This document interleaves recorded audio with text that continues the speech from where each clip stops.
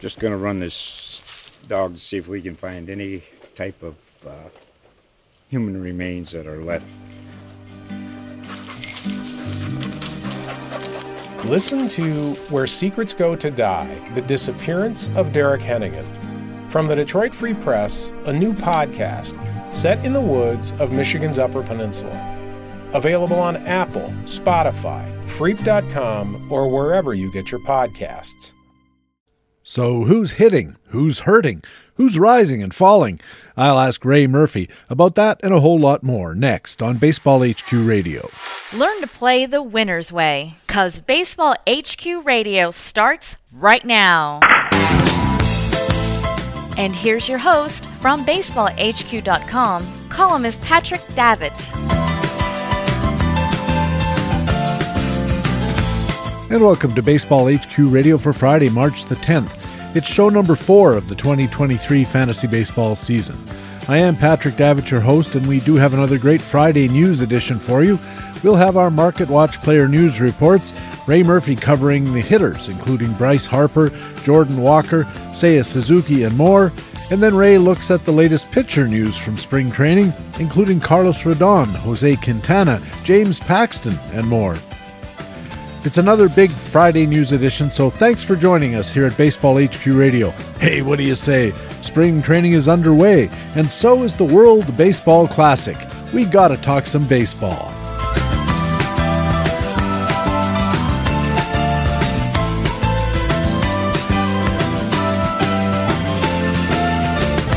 Yes, the 2023 World Baseball Classic is underway with 20 teams in 4 pools of 5 playing on 2 continents.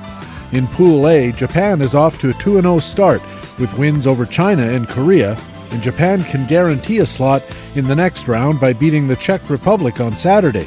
But don't think the Czechs are going to be any kind of pushover. They beat China in their first game. In Pool B, the Netherlands, led by Xander Bogaerts, is also 2-0 with a huge upset win over Cuba, followed by a win over Panama. The Netherlands can punch their ticket with a win over Chinese Taipei or Italy in the next couple of games. The field of 20 teams will be narrowed to 8 after the pools are done. The top 2 teams in each pool will move on to the quarterfinals in a single elimination bracket-style tournament with the championship game set for Tuesday, March 21st in Miami. It's interesting to follow the WBC because it gives us a real chance to see the big leaguers playing in a context that is, shall we say, more competitive than your average spring training game. Enjoy the World Baseball Classic. And in the first inning of this Friday news edition, we're going to be talking about the hitters from spring training with BaseballHQ.com co-general manager and writer Ray Murphy. Ray, welcome back to Baseball HQ Radio. Happy Friday, PD. Before we start talking about the news, how was First Pitch Florida? You just wrapped it up.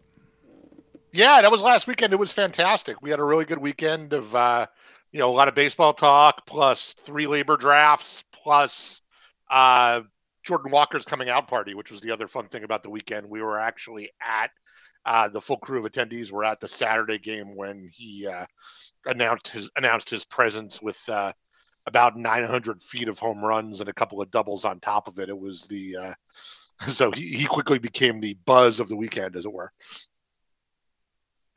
And I'd like to talk to you about Jordan Walker and how his hot start in spring has affected his draft position and how it should have affected his draft position and questions of that nature. You mentioned that you guys hosted the labor auctions at First Pitch Florida. I assume that you and Brent and maybe some other guys from Baseball HQ were in those drafts, but where did you draft and how did it go? Yeah, I was in the labor mixed auction, which was the Sunday afternoon auction. Let's see if I can do this off the top of my head. Friday night was the Labor National League. Doug Dennis was in that one for HQ. Saturday was AL with Dave Adler, and I'm the mixed league guy. On Sunday, that was a 12-team mixed. Brent ended up in that auction too because one of the attendees couldn't make it, so Brent jumped in as one of the draftees, I should say, couldn't make it. Brent jumped in as the proxy auctioneer for Craig Mish, the Marlins beat writer. So, that was fun. 12-team mixed, a lively room. Nick Pollock from Pitcher List, Ariel Cohen, Shelly Verugstrate, Brent, as I mentioned, 7 or 8 others. It was a fun 4.5 hours of auctioning, and then I basically ended up having to run for the airport as I was making my reserve picks. So it was lively. It is. Our mutual friend Gene McCaffrey said to me once a long time ago, there's no such thing as rational pricing in a 15-team mixed auction because of the enormous amount of free agents that are left at the end, that the pricing structure kind of goes out the window. How have you found the pricing in 15-team mixed versus the more usual 12-team only league formats where the pickings are a lot slimmer and the pricing therefore becomes a lot more important? Yeah, this league is in fact even more extreme example of what Gene talked about, because the mixed league is a 12-team mixed, so it is super shallow, and the pricing leaves all kinds of room to just willy-nilly throw as much money as you want at the top end talent, because the $1 pool is so good. In fact, into the reserve rounds, it's not uncommon. In fact, I did this. I was collecting starting pitchers in the reserve round to fill out my staff after having taken closer shots with my last, $1 guys in the auction part. And, if you looked at my roster after rostering the starting 23, you would have thought I was way short on innings, but I just compensated by collecting, replacement level starting pitchers, 12-team mixed replacement level starting pitchers in the reserve round, and filling out my staff there. And those guys will, by all means, start for me, eat up innings, and be the, sort of bulk of my staff. Yeah. How much did you spend on your top priced guy, and who was it?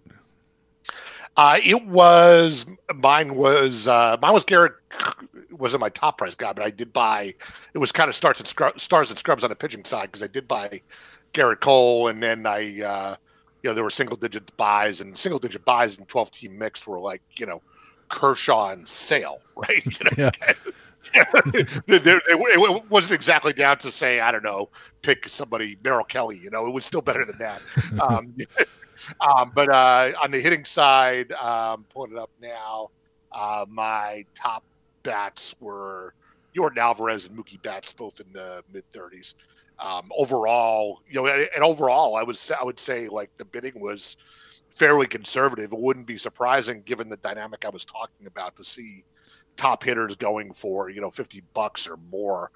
But Acuna went for 47, Judge went for 44, Jose Ramirez was over 40 as well, I believe. 42 for Ramirez. Yeah, those were that was sort of the top tier of the bidding. It doesn't seem like that's much higher than they would be in a regular auction in a 12-team only league. I can see Judge and Ramirez in an AL only maybe 37, 38. Yeah, you could have gone, every league has its own dynamic, right? You could certainly see, and I think you will see, you're going to be at Tout Mixed in a couple of weeks, I think, or you're going to be at Tout Wars. But in the Tout mixed auction, which Brent does every year, that's a 15-teamer. But there are some people there who will push it even harder and will run guys up to north of $50. This one, for whatever reason, we've been doing this for 4 years now, I think, with pretty much the same people, and it's just a little bit more of a conservative room that way. And leagues take on their own characteristics like that.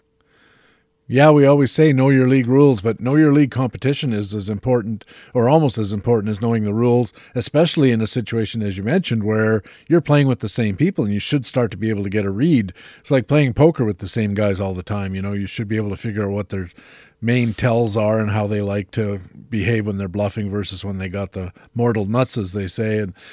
And you're also going to be putting a first pitch online this weekend. Is that not right? That is exactly right. It's this Saturday. We're going to go for, other than bio breaks and stuff, 12 straight hours on Zoom. It's going to be a great time. Brent and I have been firming up that schedule all week. A little bit of overlap with the proceedings in Florida last week, minus the live look at Jordan Walker, but also a bunch of new stuff. Given that it's a week later and at this time of year, a week makes a big difference. We're trying to be sort of, shall we say, news heavy and timely this weekend and talk about, not just the new rules, for instance, to pick one common topic of conversation, but the new rules based on what we know after watching 2 weeks of spring training games, right?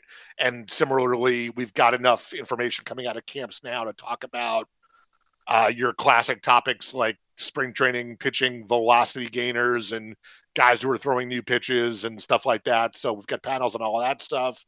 Obviously, injuries are a hot topic, and closer battles and all that stuff. It's really the 12-hour crash course. You could have been living under a rock all winter and not consuming any news. And if you sit on Zoom for 12 hours tomorrow, by Sunday morning, you will be fully up to speed and ready to go right to your draft table. And possibly hungover. That's up to the individual attendee. We will not be serving drinks over Zoom, but that's not to say that they will not be spied on camera, right? Well, I was thinking literally or figuratively. 12 hours of fantasy baseball can give you a hangover if you didn't touch a drop. I should say it's also recorded, so if you need to bail out after so many hours on Saturday and then consume it a couple of hours at a time on Sunday and into the week afterwards, that's totally fine too. So you can consume it at your best way of absorbing information. Assuming somebody does want to take it in live, Ray, when does it start? When does it end? And how do you sign up? It runs 11 a.m. to 11 p.m. on Saturday. That's March 11th. There's a computer screen logo right on the right side of the HQ homepage. If you go click on that, you can register for it. And once you're registered, there's another link right on the top of that page that says, hey, you already paid, click here to come inside. And when you do that, you go to that page, the Zoom link is there, the whole schedule is there, the Q&A form is there, all of that kind of stuff that, as we joke in the promotional materials, we love the live events, but we got a lot of practice at these Zoom events over the last couple of years, right? And we developed this skill, and we might as well keep using it, because we do understand not everyone can get to Florida for a weekend, not everyone can get to Arizona for a weekend in the fall, and Zoom is just a great medium for getting people together without the physical and financial encumbrances of travel. It's a great idea, and just another example of how Baseball HQ is really expanding in the cyberspace over the last couple of years. A lot more video. Of course, we were on the leading edge of podcasting back when Ron started Baseball HQ Radio in 2006. And in fact, Ron getting into the web was pretty much of a pioneer in that regard. So it's a logical next step, I think, for what Baseball HQ has always done, which is take advantage of every communications method there is and try to find a niche where it makes sense to offer the content in that channel and then to optimize it for that channel and so forth. It's a pretty interesting evolution. We've literally come a long way from being a subscription fax service. And that's the first time I saw Baseball HQ was a subscription fax, and it was another guy's fax. It was a guy in my league. And I went over. No, it was a fax of a fax. No, he had the fax on his couch. I was over at his house visiting, and he had a newborn son, and he had the little baby monitor, and the kid started crying in his bedroom, and Perry, his name was, he kind of tried to furtively stuff this piece of fax paper, or this sheaf of fax paper, under the pillow on the sofa so I wouldn't see it. But of course that just drew more attention to it. But being the kind of obviously polite and ethical guest I was, as soon as he got out of sight, I grabbed it and hey, look at this. What's this? And actually that's how I ended up working for Baseball HQ, because there was an ad in the Baseball HQ fax. Do you think you could contribute? Send us an email. And the rest, as they say, is history.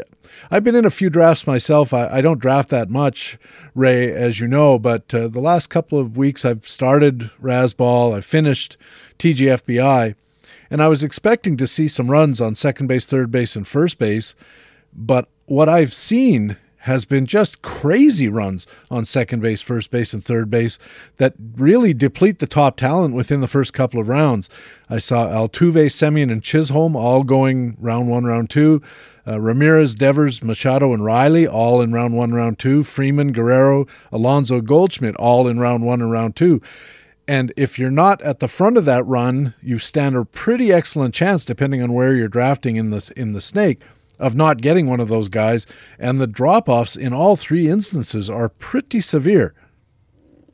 Yeah, I was just going to say that last part is really what matters, right? And that was the point I was going to make. There are, it's not so much how many of the guys, like if you look at the value degradation curves or whatever you want to call it, Rotolab always has one of these where by position it shows sort of how the dollar values drop off. And third base is a particularly sharp one this year where because it starts so high, you have Ramirez and Machado and Devers and Riley all up in the top, 12 hitter values probably.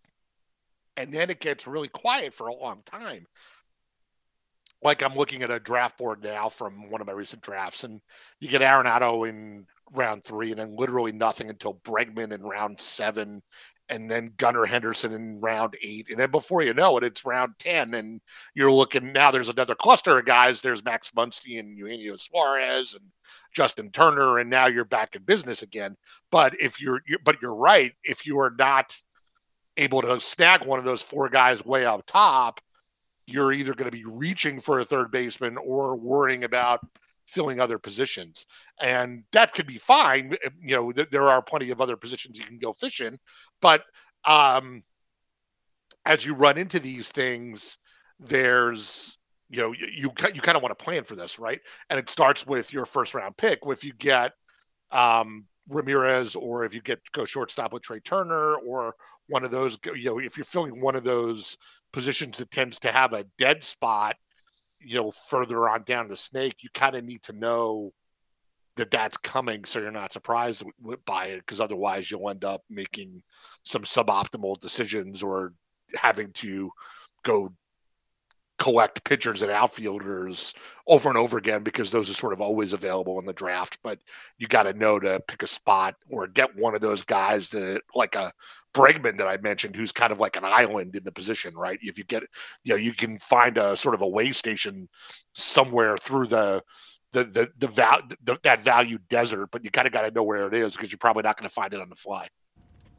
Well, the league that I'm talking about in particular is a points league. It's a snake draft, but it's a points league best ball type of scenario with 42 roster positions. And what I found is everybody in the draft seems to have taken their value sheet and largely just thrown it over their shoulder and started flying by the seat of their pants, promoting some guys 4 or 5 rounds. You start seeing a bit of a catcher panic, and the next thing you know, William Contreras is coming up, instead of being in the 9th or 10th round where he probably belongs, is being drafted in the 6th round. And I also, in hindsight, looked at my own experience. I had the 7th pick and took Kyle Tucker, which ordinarily you'd think, yeah, Kyle Tucker, 7th best guy, pretty much, pretty good choice. And I realized afterwards I probably would have been better off taking Machado, because I would have got in on solving one of the positions, and then I could have started filling the other positions. And I compounded the error by taking Bo Bichette with my 2nd pick, because I just wanted to get that all-round, 1-2 punch with lots of category fill. But there's lots of shortstops, and there's not lots of third basemen, and there's not lots of second basemen. So in the 3rd round, I grabbed Marcus Semien, but by the time my next turn came around, all of the third basemen and all of the first basemen, the top guys, all gone. And so now I'm looking, down at that 2nd tier, the Alex Bregman level, and trying to figure out what to do in the meantime. And you start stuffing pitchers in there, but then some of the guys who also didn't get first baseman or third baseman are starting to promote first baseman and third baseman up from the 14th round to the 10th round. And now you're looking even deeper into the draft. And I guess the point I'm trying to make is it really might pay you to just load up on those very short positions as quickly as you can in those first 2 rounds, almost irrespective of where the guy falls on the actual value curve. Yeah, I was struggling with that myself. I was in the Razzball draft 2, a different one than you, obviously. But even looking at the values in Rotolab, where it just shows all the positional columns and every player's projected point total, right? And in some sense, it's so freeing to not have to worry about categories and chasing speed and that kind of stuff. But I was trying to strike that balance in what you're talking about, because on the one hand, it just, is so ingrained to me that you should be taking the highest point total on the board, right? But on the other hand, you sort of quickly realize that what matters isn't the top point total on the board as much as it is which position currently shows like a 50-point gap between the first guy and the second guy, right? And you're trying to sort of optimize and get a sort of incremental leg up on the field by grabbing the guy who has that 50-point bump over everyone else who's available. And if you see that there are 4 first basemen who are all available and project within 20 points of each other, then you can be like, yeah, I'll wait for them for next time. But where's the, quote unquote scarcity? It's the points league version of that is probably the best way to describe it, right? Yeah, and I did that with my spreadsheet. I've done that for years in this league, and I just didn't think to use it in the early going. I just thought I'll get my foundation, and then I'll start figuring it out by marginal gain on each of these guys. And so I have a column that says how far ahead of the next guy at this position is this guy at this position.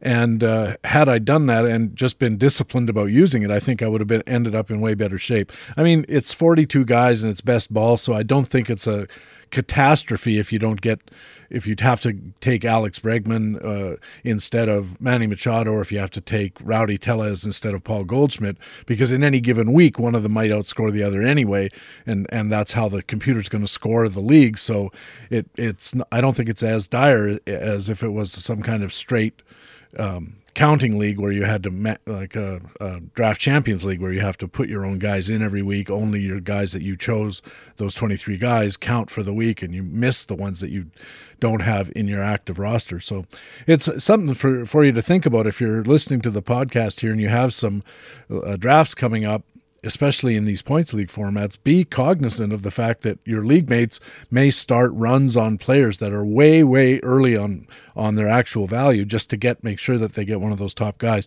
And you should probably be wanting to get top guys at those 3 positions, plus catcher, I would argue as well. You're listening to Baseball HQ Radio. Patrick Davitt with Ray Murphy, the co-general manager and analyst at baseballhq.com. And Ray, let's get on to the news, which is the whole point of a news edition after all. I saw a news report, I think on Friday, late Thursday or early Friday, that quoted Philadelphia outfielder and designated hitter Bryce Harper saying that he plans to return just after the All-Star break. He plans to do that. It didn't sound like he was guessing or estimating. He said he was going to be back. Now, I've kind of a 2-part question. Do you take this as news versus noise? And if it is news, how are you advising people to value Bryce Harper when it comes time to go into a draft, say this weekend or sometime closer to opening day? Yeah, I think that's probably not major news, or at least it's within the range of the outcomes that we thought we would see, really ever since they announced he had the surgery. We've been projecting at HQ 50% playing time for him for the last couple of months now. Now, to be fair, as we always talk about, usually in July, not in March, the All-Star break is not really the halfway point of the season. It's a little bit after that. So it might be that 50% is actually a little bit on the optimistic side right now. But, that's probably a 5 or 10% rounding error at this point. That's within the range of outcomes. I did see a tweet the other day that said if you took the number of days that it took Shohei Ohtani to go from having his Tommy John surgery to being back in the majors DHing, based on the date of the surgery and all of that, that metric put Harper at like June 29th or something like that. So, maybe we're just being really careful with our $300 million asset and planning to give him a couple of extra weeks, or leaving some room for, the surprise on the happy side if he continues to check boxes and, ends up a little bit ahead of that schedule. I think I saw the earlier news before these quotes from Harper was that he was hitting off a tee at least every other day or something like that. So he's at least back to swinging a bat. So none of this alters really my perception of how to use Harper this year. And the biggest component of that is always, back to our earlier point, know your league rules. If you don't have IL spots, if you're like in an NFBC format with a fixed bench size, it's awfully expensive to carry Harper for half season. But if you're in Tout Wars or Labor or one of the formats that give you unlimited DL spots, and it's just the cost of a draft pick to put Harper on the IL and then replace him in your first fab period, and he doesn't cost you a roster spot until you activate him, that's a very different calculus. So and then you get into the fact of, what if he's dropped in a keeper league and you can get him at a discount and, maybe pay too much for him this year, but still have him back when he's hopefully outfield eligible and a full timer again in 2024. It's those are kind of the permutations that I think you have to be thinking about. In Texas, the center fielder Leody Taveras found himself with a mild oblique sprain. It's going to sideline him for at least 2 weeks, and the news sparked renewed interest in one of baseball's genuine speed guys, Rod Truesdell, in Playing Time today, covering Taveras' injury and wondering whether it's going to open the door for Bubba Thompson in center field for the Rangers. What do you think? I mean, it seems like that's going to be what happens with, for however long Taveras is out. Bubba was probably on the roster bubble, as we said, and maybe, it was going to lean toward being in the minors because he probably needs to be playing rather than being the fifth outfielder on the bench, although being a fifth outfielder on the bench who can pinch run is probably also got some value to the major league team. So I don't know which way that would have gone. But yeah, now it seems like it is Thompson's opportunity to sort of take the job and run with it. I still think we'll see Taveras back in that role as soon as he is up for it. But then, maybe Thompson makes enough of a play to stick around and be that part-time stolen base source, because as you alluded to at the top, the stolen base skill here is elite. So it really is. I saw a story about him that said he's like second in Major League Baseball in sprint speed, which is something, and had 48 stolen bases at AAA. And of course, we're having the larger bases this year. And I think I read somewhere that he had 3 caught stealings, and 2 of them were oversliding the bag and getting caught on replay afterwards, something like that. I think that you're right, that it looks like Taveras is probably going to miss maybe 10 days of prep, and he might maybe miss a week of the first week of the season. And I don't know if that's going to be enough to justify putting a spot into Bubba Thompson, except maybe in American League only leagues where, by the time you get to that stage of your draft, you're looking for somebody who's got anything to offer at that point, even in the outfield. And Thompson kind of makes some sense as a guy who's not going to play enough to kill you with his bad batting average, but might offer you 25 bags for $1 at the end of the draft. And 25 bags in an only league is not nothing. Yeah, 100%. And let's be fair. The upside on Thompson is more than, the fourth or fifth outfielder pinch runner who gets, 25 stolen bases and 200 plate appearances. I mean, that's one way this could play out, but the upside or the real ceiling comes into play even if Taveras was healthy. If Taveras started the year was underwhelming in center field, and meanwhile Thompson, who's shown some growth in on-base percentage in recent years, goes down to AAA, really demonstrates the ability to put the bat on the ball, to take the walk, to get his on-base percentage up, and then come sometime in May, they decided to swap the two and give Thompson the everyday job, and he ran with it from there, literally. That would be the upside here, and that's how you get, 40-plus stolen bases in play for him this year. So maybe that opportunity is coming earlier. Maybe this won't be a big enough window for him to actually push Taveras out of the picture. But, if nothing else, I think the only thing we can say for sure is for the first couple of weeks while Taveras is out, Thompson makes an early pickup candidate, and maybe you bank 5 steals before Taveras comes back. And hey, 5 steals is 5 steals. Yeah, it's a half a standing gains point roughly, I think. And the other question is, could he stick as some kind of defensive replacement? When you look at that Texas outfield, I think that left field is far from established certainty. Yeah, sure. That's a possibility. There's a role there for the, come in off the bench for defense where we're winning, or pinch running when we're losing, or taking second base in the 10th inning when we're tied, right? That's that can sort of, you can make a living that way. It may not be his best path to value this year toward my previous point, but in real baseball terms, that's a decent way to use his skills. You mentioned earlier, Ray, that you guys got to see Jordan Walker in spring training in Florida during First Pitch Florida, and he's certainly been mashing so far this spring. And Zach Larson looked at Jordan Walker in playing time today at baseballhq.com. And the issue, of course, is that Walker's an outfielder, and the Cardinals are already loaded. They've got a logjam out there with Walker, Dylan Carlson, Tyler O'Neill. I think Carlson's hurt a little bit. Juan Yepes, Brendan Donovan. You got all of these guys. Lars Nootbaar, I think, is more of a fixture. But you've got all these guys kind of musical chairing their way around, trying to figure out who's going to be the two guys that are two spots that are available for five guys. And how does Zach foresee the Cardinals allotting playing time if Walker continues to basically just slug his way into the lineup? Yeah, Zach's take here matched with what I heard in Florida from Brian Walton, who's who was one of our speakers and labor participants and a Cardinals expert. They both think that it's Dylan Carlson who is somewhat at risk here for a number of reasons. Of course, he had sort of an underwhelming rookie campaign himself last year, and he's been dealing with some sort of arm problem that they're describing as just fatigue. But for both of those reasons, they've swung Tyler O'Neill over to center field, which even before that Jordan Walker sort of coming out party last Saturday, was Walton said that was kind of a shot across the bow at Carlson to put him on notice that, Walker, among others, they have, the Cardinals are rich in prospects with Brendan Donovan, another one who's pushing for playing time that could cause a domino effect here.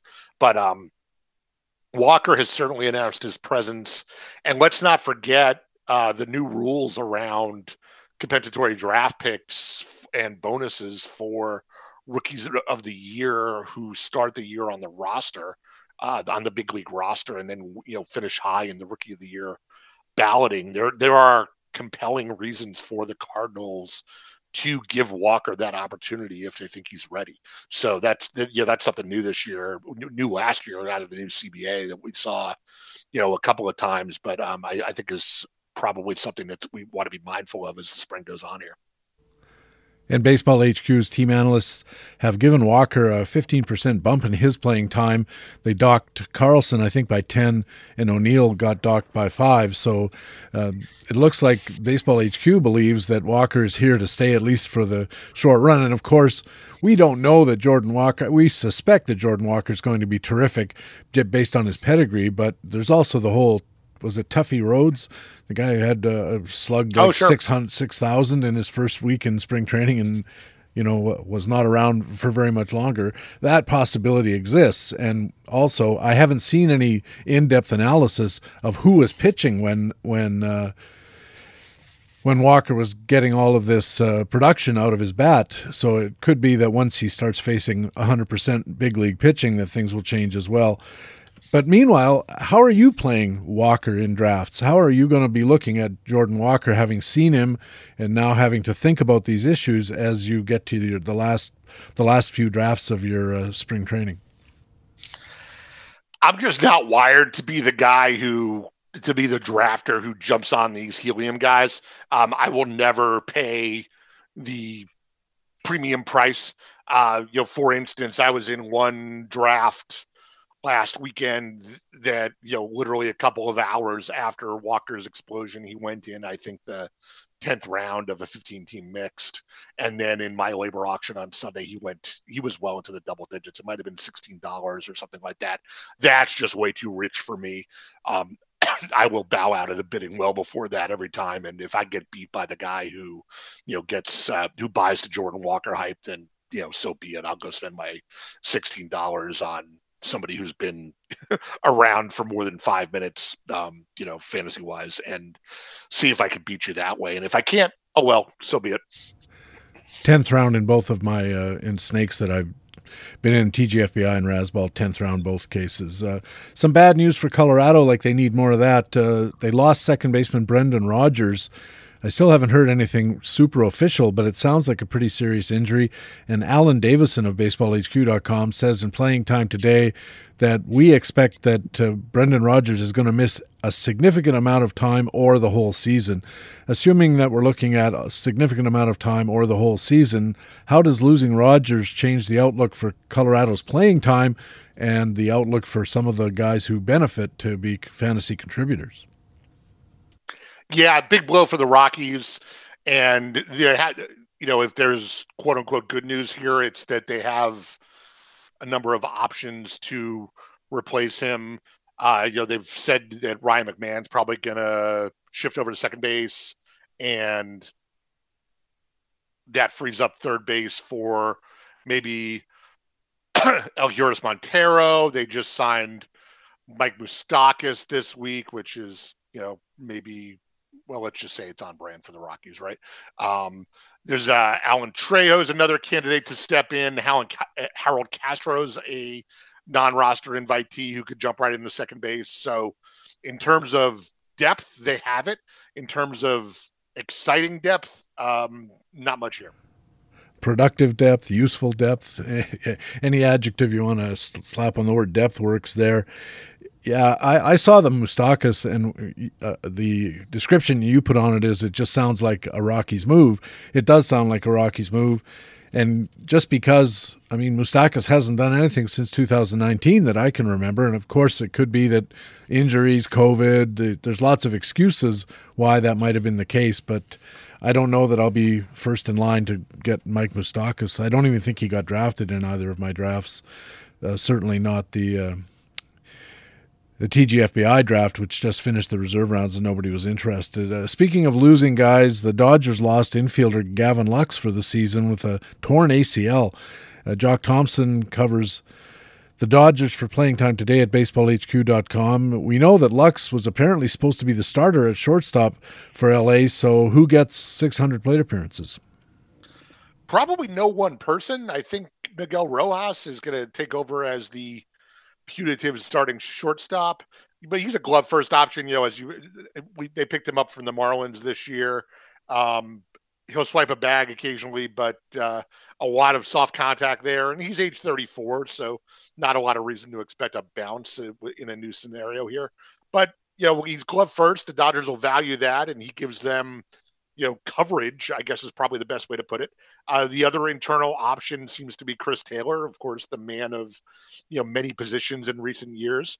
I think he might have gotten to the point where he is maybe faking shortstop a little bit if they ask him to do that, or at least relative to Rojas, it's a defensive downgrade, but there's more life in that bat. Career 765 OPS, sort of a double-digit home run and stolen base guy for a full season if he were to play a full season at multiple positions, which, is a lot better than what we get from Rojas. So I would imagine you'll see both of them from the Dodgers based on, everything from starting pitching matchups to opposing starting pitching matchups to what they feel like they need defensively. Let's not forget the Dodgers offense is a little watered down this year without Trey Turner, among others. That lineup is not as long and imposing as it was a year ago. So it may very well be that they need to lean on Taylor a little bit more to add some depth to that lineup. I heard somebody say on a podcast that the Dodgers' approach is they feel like they can be strong up the middle defensively because they've been so stout offensively everywhere else. When all of a sudden the Turner loss in particular is pretty tough, and then you put Max Muncy over at second apparently this year, and he's certainly not going to make anybody forget Willie Randolph for somebody who's terrific glove-wise there. So it might seem that they can't really afford to throw another weak bat into the middle of their defensive lineup for the sake of defense when they have lost so much punch everywhere else. I think that's a valid concern. I think this is, just to stick on the same point, this is not your 2022 Dodger offense or anything close to it. And they may have to make, they may not be able to be so dogmatic, shall we say, about their lineup approaches. They may need to make some defensive compromises to get the run production going. Will that be the unraveling of the secret sauce that has sort of allowed the Dodger pitchers to as a staff, outpitch their skills for the last couple of years? We haven't really cracked that to know what it is that they're doing. But if defense is a part of it, then it's going to be a challenge for them to maintain that defense this year. And of course, still score some runs. Dodgers were a pretty aggressive defensive shifting team, and they seem to really have figured out how to combine all those variables, the pitcher style, pitcher hand, pitchers' relative vulnerabilities to left-handed hitting especially, and really brought down the ERAs of their pitchers relative to their xERAs or Sierras or whatever you want to say.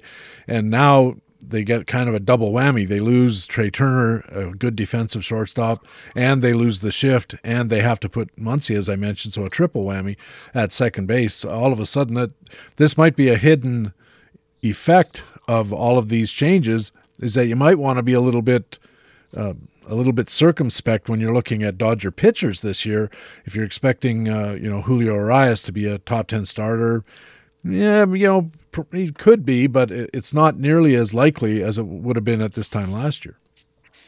Yeah, and to take it a step further, Urias might, he's as guilty as anyone of outpitching their skills, but I'd probably be even more circumspect than I already was about chasing Tony Gonsolin repeat or a Dustin May completely smooth return from his surgery, right on down the line. That the back end of that rotation is probably even more prone to get punished by this than Urias at the top end. Tony Gonsolin has more wide variance of opinion in the sort of fantasy expert community than practically anybody else in baseball. I think that a lot of people think he's being undervalued. A lot of people think he's being overvalued, and nobody seems to think he's being correctly valued. So I guess if you're looking at Tony Gonsolin, I guess you got to try to read your room or something like that. The Cubs and fantasy players had high hopes for outfielder Seiya Suzuki this year, but everyone's going to be disappointed. He's already announced he's going to miss the World Baseball Classic, and he's going to miss the start of the season. The team called it a moderate oblique strain, and no timetable for his return, which sounds ominous. Ryan Williams covers the Cubs for Playing Time today at baseballhq.com. Ray, what's the scoop on Suzuki's status? Not a lot of clarity as far as how long he'll be out. I guess mostly because we don't need to know yet. I have a feeling if this was the regular season, we'd have a better estimate. But the Cubs have the luxury of taking the wait and see approach and checking in when we get closer to opening day. For now, with the guidance that opening day is unlikely for him, we've chopped 10% off of his playing time. Assume he's going to miss. That's that's a couple of weeks, and we can adjust from there as necessary. It's probably Patrick Wisdom and Trey Mancini who will pick up the bulk of the right field at bats for Suzuki in the first week or two, or however long this takes. So, those guys, are slated to be extra outfield, first base, DH types. So, they have multiple paths to playing time. It's not even necessarily that we would project an increase for them here, because it might just be that they're picking up a piece of each picking up some of the part-time playing time that we were projecting for them already. Bit of a cascade there, as Patrick Wisdom was supposed to be also in the mix at third base. So if he's out there patrolling the pasture, what happens at the hot corner as far as playing time? Yeah, this might be where the extra roster spot for Suzuki's IL stint comes from. It could be any of Nick Madrigal, Edwin Rios, the former Dodger, is in their camp. Christopher Morel is still kicking around here too, and he's another versatile type who could either be out in the pasture himself or play some third base. So all three of those guys are probably competing for Suzuki's roster spot. And Morel may have, it's hard to say. Morel or Madrigal could have an edge because they could play other infield positions as well, whereas Rios is more of a first base, third base type DH. And as we mentioned, they already have guys like Wisdom and Mancini competing for those spots. So it might be that a more functional bench gets created with Madrigal or Burrell, but we'll wait and see. When I first heard that Tyrone Taylor was going to miss the first month of the season with a sprained right elbow, I thought, not that big a deal. But it was kind of a big deal. I didn't realize that he was scheduled for the lion's share of the playing time in one of the outfield slots in Milwaukee. We had him down for 85 or 90% of the right field playing time. Alan Davison covers the Milwaukee club for playing time today at baseballhq.com. How does Tyrone Taylor's injury affect the playing time mix for the Brewers? Yeah, this was kind of a big deal. You sort of forget, or, I guess I was in the same camp as you, and then I guess I didn't fully process over the offseason the extent to which Taylor was sort of a linchpin of the outfield plans in Milwaukee this year. You think last year, what I remember about him is him having sort of the good side of the platoon, or wasn't really a platoon, but it was a job share between him and Lorenzo Cain until Taylor basically forced Cain into retirement by midsummer, right? Because he was productive and Cain wasn't. And like you said, he was going to be the everyday center fielder, and now he's not. So we take away the same 10% or so playing time from Taylor and wait and see how many weeks he's going to miss. And Alan Davison, as you say, who broke this down, said the Brewers have a lot of options here. Could be some extra Brian Anderson, Jesse Winker, who was slated to be the DH, could get some time in the outfield, and then you have Tyler Naquin and Sal Frelick and Joey Wiemer and Luke Voigt and Sky Bolt and Monty Harrison. Those are the names that one of those guys might be squeezing onto the roster for the period of Taylor being IL'd. The only one I think I looked at as far as interest in my fantasy roster was Frelick, and I don't even remember why I thought that, so it can't have been a super compelling case for any of them. In Arizona, shortstop Nick Ahmed is dealing with some left forearm tightness and inflammation. Not that he was a tremendous fantasy asset, but he's a really good fielder, and the situation could let the Diamondbacks have a gander at some of their other options. Jake Crumpler covering the story for Playing Time today at baseballhq.com. Who might the options be at shortstop in Phoenix? Yeah, bad news for Ahmed. Like you said, he's when he's healthy, he's an elite defender and obviously an asset to that infield, but it's hard to be an elite defender when you can't throw. So he got shut down for a few days to rest the arm, and now we've got this was forearm tightness, I think, and that's on top of prior shoulder problems. So you always worry about the what do they call this? The kinetic chain, the knee bone's connected to the elbow bone, and the pain seems to be moving from spot to spot. In the short term, Geraldo Perdomo probably steps back into the starting shortstop job. He held it down a lot for the bulk of last year when Ahmed was out, but wasn't all that exciting with a 195 batting average and 5 home runs. He ran a little bit, but that's a small consolation for a 195 batting average and 5 home runs in a full season's work. The Diamondbacks, of course, have aspirations of being better this year, which doesn't really seem to mesh with Geraldo Perdomo getting a lot of playing time. So Perdomo needs to play if he wants to hold the job until Ahmed gets back, or the Diamondbacks get fed up enough and decide to go try curtain number 3. Any guesses for who's behind curtain number 3? It could be outside the organization, I guess. Yeah. I think the Ahmed injury, the most recent one, was his left arm, not his right arm. So it may speed up his return to baseball relevance. But gosh, Ray, I don't ever remember looking at Nick Ahmed and saying, except in an only league, this is a guy I've got on my list for a possible shortstop or middle infield position. He just doesn't hit. He just doesn't produce that much offense at all. Sure, and whatever value he has is not rooted in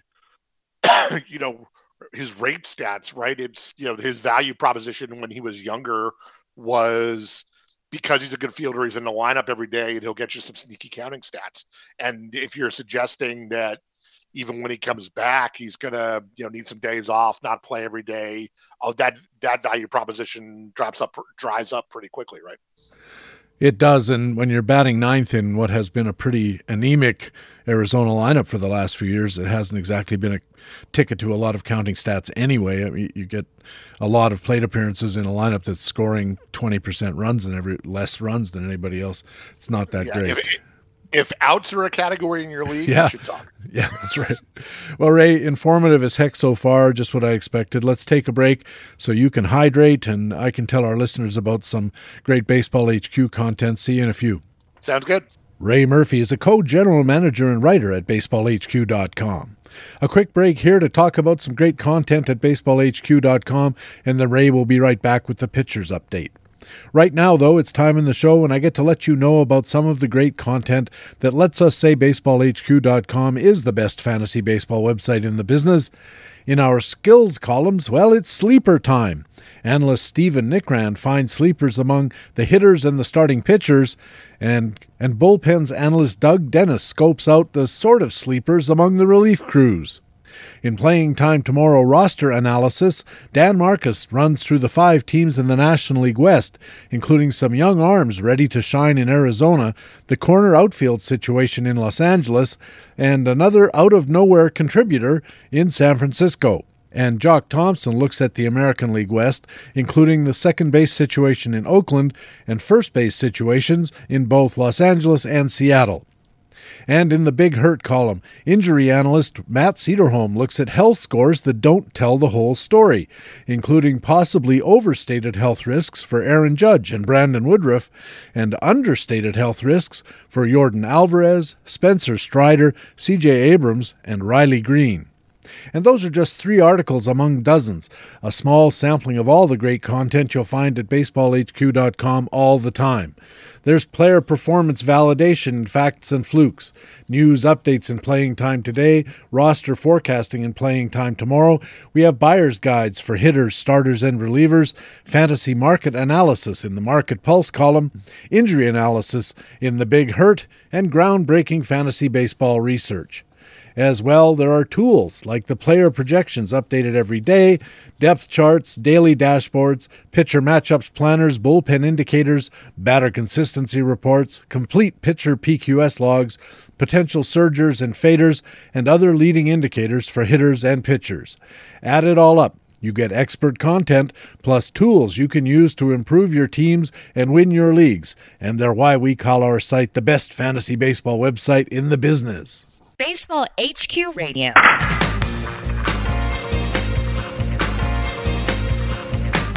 And welcome back to Baseball HQ Radio. I'm Patrick Davitt. We've been through the hitters, so let's move on to the pitchers. And once again, we're joined by Baseball HQ co-general manager and writer Ray Murphy. Ray, ready for the pitchers?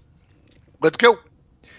Well, we came into the season with Carlos Rodon climbing up the ADPs after a couple of good seasons seemed to reduce his injury risk. And guess what? Back on the IL, the dreaded forearm strain. This is his throwing arm. Chris Olson for Playing Time Today at baseballhq.com. What's going to be the effect on the rotation? It seems like the Yankees are somewhat optimistic that this is a shorter term injury.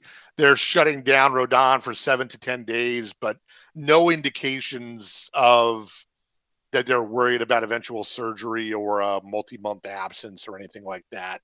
So this probably means a few starts to start the season for both Domingo Germán and Clarke Schmidt, who were kind of battling for the Frankie Montas rotation spot, and now there's room for both of them.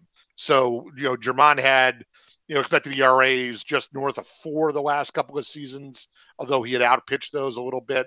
Walk and strikeout rates are, sort of unremarkable. And he's looked okay this spring with 1 earned run in 5 or 6 innings at a 7-to-1 strikeout to walk ratio. Schmidt was really good last year, mostly out of the bullpen. ERA just over 3 in 60 innings, but there was some luck involved there in the form of hit and strand rates. He wasn't dominant coming out of the pen, and you would expect that transitioning into the rotation from the bullpen, we usually see some skills slippage there. So, there's some downside there with Schmidt. His xERA was already around 4, and that could get worse. But, really good team context here for both of these guys. So, in your, as you're filling out your rotation, you sort of have to be interested. Staying in New York, the Mets took a blow in their rotation. Right-hander Jose Quintana suffered a stress fracture on a left side rib, and it just sounds painful. I don't know if you've ever had any rib injuries or anything like that, but man, they're tough. And for a baseball major league pitcher with all that upper body rotation, gosh, must be terrible. No timeline as yet when Quintana might return, but it seems pretty likely he's not going to be ready for opening day. Phil Hertz covers the Mets for playing time today, so who figures to pick up the starts that Quintana is going to forego? Yeah, as you're describing that, I'm trying to do the left-handed arm motion in delivery, and I'm feeling like, as the arm comes forward, I'm imagining like what the left side of my rib cage feels like when the arm is like pulling it forward, and I'm just like, ow, and my rib's not even broken. So, yeah, that can't be good. You would think that he's a righty. So either way, still not good news. As far as where the Mets go, Tyler Mago, Joey Lucchesi, Alicia Hernandez are all guys they have in camp, at least, who have pitched before. But I think David Peterson probably gets the first crack here. I think, he was slated for kind of a more swingman role where everyone was healthy, coming off of just under 4 ERA last year with some pretty decent skills. So, if you liked him in that swingman role who could find his way to a rotation if an opening pops up, then this is good news because the opening is coming sooner. It might be bad news in that his draft price probably goes up, as opposed to him being somebody you could sneaky, get through the end game of your auction and then have him slide into the rotation in late April or something. That's happening earlier and the market will notice. But again, like with the Yankees, this is a really good team context for pitchers. Great ballpark, great offense, great bullpen. So you got to be interested, I think. He did have a bit of an injury. I think he got hit by a line drive on the foot, but he waved it off in the immediate aftermath. I saw a story where he said it was nothing, a bit of a bruise, and nothing too much to worry about. Of course, a bruised foot for a pitcher is no fun and can cause some kinetic problems of the sort you mentioned earlier. Phil Hertz had that story. He also covered bad news out of the Phillies camp. Their top prospect, right-hander Andrew Painter, is undergoing tests on his throwing elbow, and boy, that doesn't sound very promising. No, it doesn't. And I think breaking news just earlier today, I think that came out as a sprain of the UCL, not a tear. So it's not Tommy John surgery, but I would imagine he's going to be shut down for a while. They're obviously going to be super comfortable, super cautious with him. I don't even think he's 20 years old yet. So they're going to let that completely resolve itself. And, then I'm sure they're going to send him out back to the minors and let him ramp up very slowly. I would think that if he is an option at all in Philadelphia this year, it's got to be only in the second half if things go well between now and then. The other thing about him, he's only 19, and we know from what we've been learning over the last 4 or 5 years about how these athletes' bodies develop. At 19, you're nowhere near done growing. Even your bones are still getting longer and haven't finished attaching those growth plates. And gosh, you got to think that any kind of injury to a 19-year-old kid's throwing arm has to be something that they need to be very cognizant of, because of course they don't want him just for his age 19 year.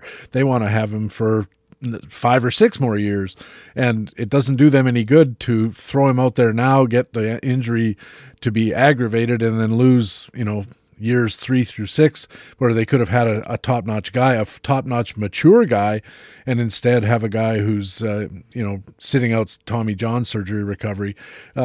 Is it Bailey Falter who figures to step in? Yes, I think that's probably right.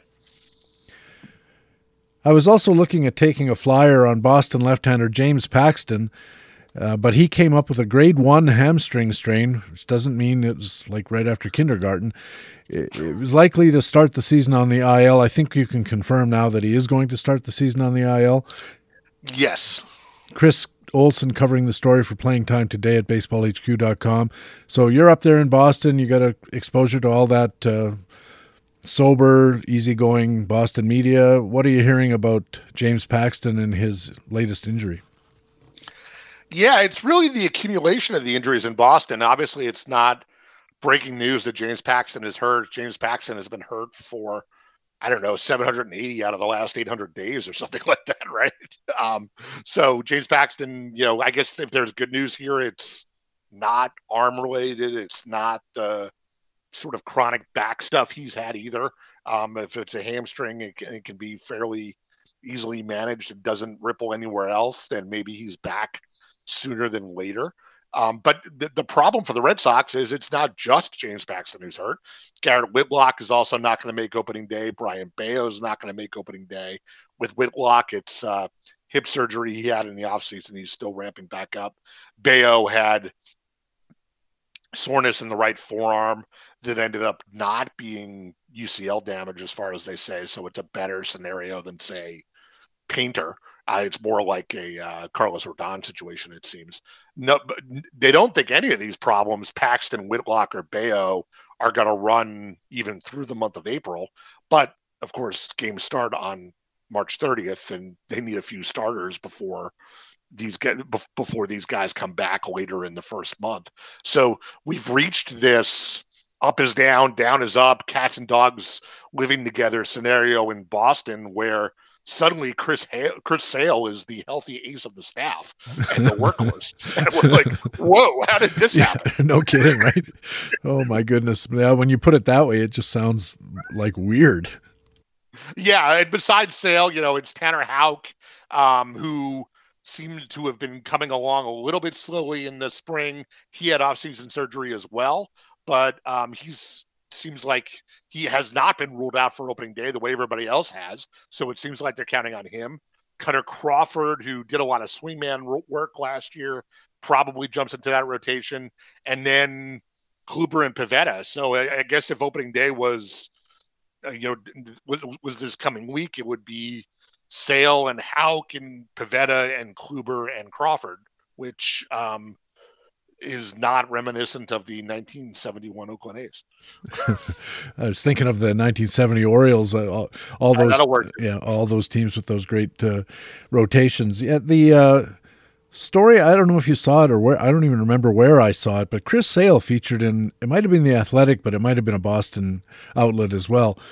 And the subject of it was how he's mellowed out over the last couple of years. And, he was not cutting up jerseys or swearing at guys and getting into fights and stuff.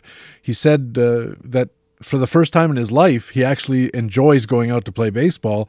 And whoever wrote the story kind of spun it as, here's a reason to think this could be a big year for Chris Sale, because he's not so wound up as he has been over the earlier part of his career. But mind you, the earlier part of his career was pretty good. Was pretty good, yeah. You don't want the it's there's always a major league reference to this, right? So it's always when the when Serrano found Buddha and was like, oh, everything is beautiful, and that was a nice pitch you struck me out with, and congratulations. And you can't lose the competitive fire, right? But the Sale, I will admit I've done a 180 on him in the last 2 months. It was, I think, just after New Year's when the Red Sox had their local winter event, and that was when Sale showed up and said, I'm ready to go. I owe the fans this. I've gotten paid a pile of money in the last 3 years to do nothing, and I'm ready to start paying it back. And not actually give the money back, but actually, not literally. And in January, those were just words, right? But then he showed up to camp. He was on the mound immediately. He's checking all the boxes through the spring here. Oh, and unlike everyone else in this rotation, he's not actually broken now. So, that guy, for all of these reasons, I've sort of jumped onto the Sale bandwagon here. And, there's a price point at which I will chase him in drafts this month. And if you had told me that in November, I would have been like, what happened to Ray and his, practical, rational mind?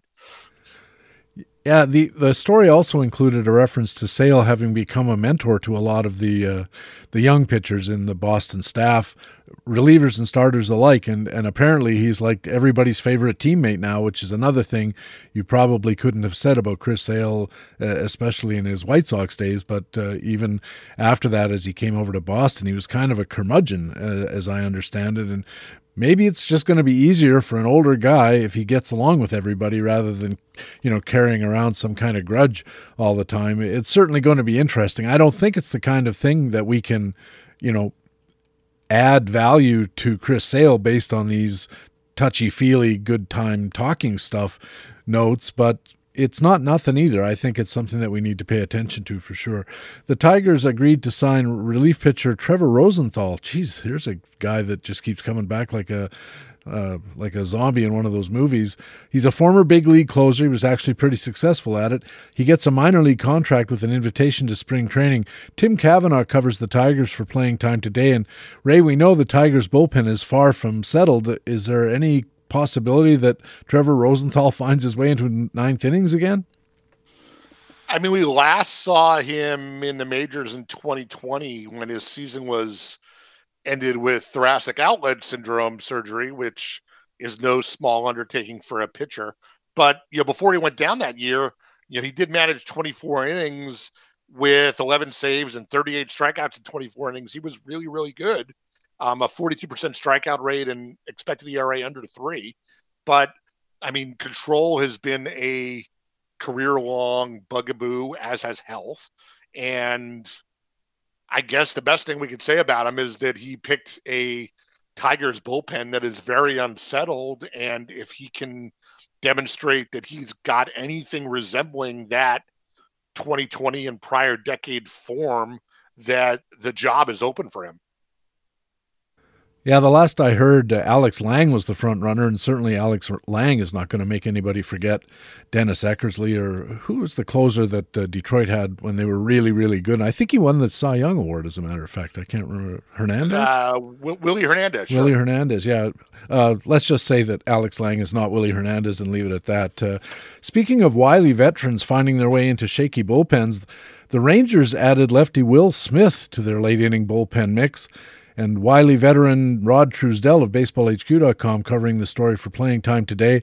What role does Rod see Smith playing other than messing up all our XLV lookups when we're trying to find the Los Angeles catcher? Yeah, we really need to throw middle initials on all of these guys, don't we? But Rod says that Smith is primarily going to be a setup guy and fairly. I'm not sure I'm willing to use the word good, but versatile. Texas bullpen. Smith, let's not forget Smith had 37 saves back in 2011. Nominal closer Jose Leclerc is already nursing a sore neck, but they have other options in that bullpen with Jonathan Hernandez, among others. But Smith could get some opportunities there, either situationally or on a day when a closer is not available or blown up. He's still 33 and he's shown, good skills even last year in Houston in a role kind of similar to what we're imagining. So, Smith is probably, I would take a bet on 2 through 9 saves for him this year. How's that? Yeah, that seems about right. I wouldn't be surprised if there's a lot of guys in Texas that are in the low double digits or the high single digits as far as saves go. They might just go to some kind of mix and match thing, unless they start mix and match and somebody just bursts out of the logjam and says, I'm here and you can trust me and all that kind of stuff. I guess that remains to be seen. And as far as the XL thing, it could have been worse. The Rangers could have signed another Luis Garcia. There is the Luis Garcia problem, and there's everybody else. For sure. Yeah, that's for sure. I mentioned earlier that Colorado lost second baseman Brendan Rodgers to injury. They also appear to be losing a left-hander, Lucas Gilbreth. And again, Baseball HQ is not zeroing out his playing time yet, but it does sound like a serious problem because this guy was going to play a role. And they've signed left-hander Brad Hand, speaking of wily veterans, to a 1-year deal, a former closer in his own right. So what do you think is the way to size up the Colorado bullpen, assuming that Daniel Bard is the incumbent and probably figures to start the season getting those ninth inning opportunities? But what do you think in the longer run is going to happen in Colorado. Hand had pretty decent surface numbers for the Phillies last year. An ERA under 3, 5 saves and 13 holds. The skills weren't just unremarkable. They were actually pretty bad. 7.6 strikeouts per 9 is rough in this day and age. His expected ERA was 4.62, and that's before we put him in Colorado. That ERA, that expected ERA, that skill level has been going in the wrong direction for the neighborhood of 4 or 5 years now. He does have a ground ball tilt. He does limit the home runs, so maybe that limits the downside of Coors Field. But as we always talk about, Coors isn't just about the home runs. Coors is about the expanses in the outfield and everything. And I mean, this is not a good Rockies bullpen. So, if he gets off to a good start, he could get expanded opportunities there, but I would not be chasing this one too hard. And finally, Ray, in Tampa, the Rays right-hander Tyler Glasnow had an MRI to determine the severity of an oblique injury he sustained while throwing to hitters on Monday. Not good news. No, that MRI came back with a grade 2 strain of the oblique. So I think that's even worse than the Seiya Suzuki one.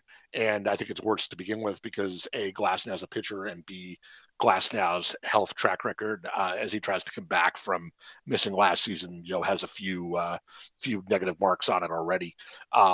Chris Olson covered this for us and said that the typical recovery from this is 6 to 8 weeks.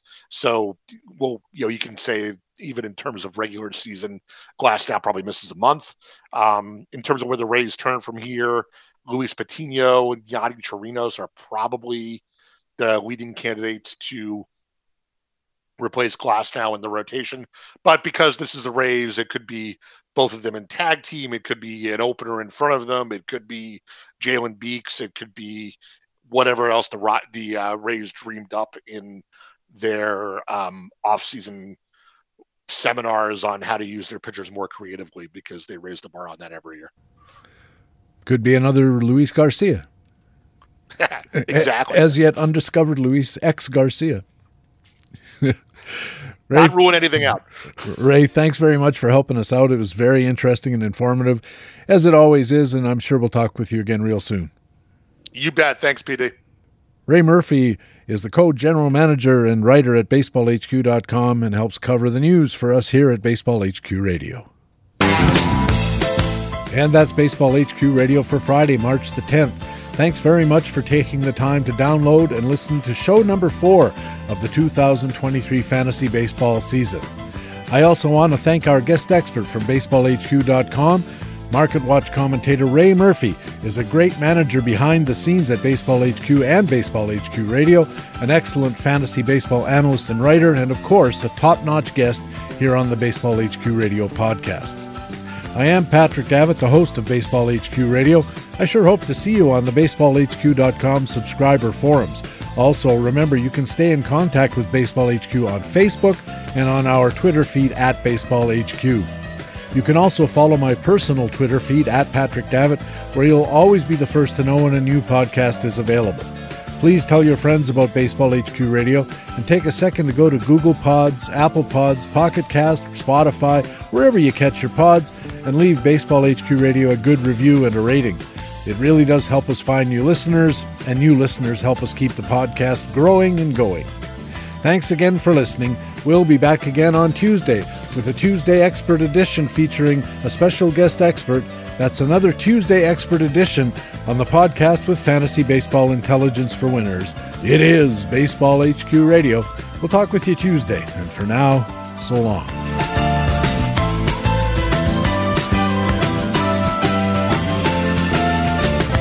Baseball HQ Radio is a weekly free podcast available through iTunes and other podcast aggregators, or directly from baseballhq.com, where we have an archive of past shows as well. Just look for the HQ Radio microphone logo on the right side of the baseballhq.com homepage. Baseball HQ Radio is a production of the USA Today Sports Media Group. The opinions expressed on Baseball HQ Radio are those of the individual speaking and not necessarily those of the USA Today Sports Media Group. The program is produced and edited by Patrick Davitt. Just going to run this dogs, see if we can find any type of human remains that are left.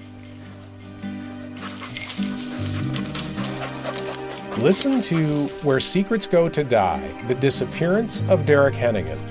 From the Detroit Free Press, a new podcast set in the woods of Michigan's Upper Peninsula. Available on Apple, Spotify, Freep.com, or wherever you get your podcasts.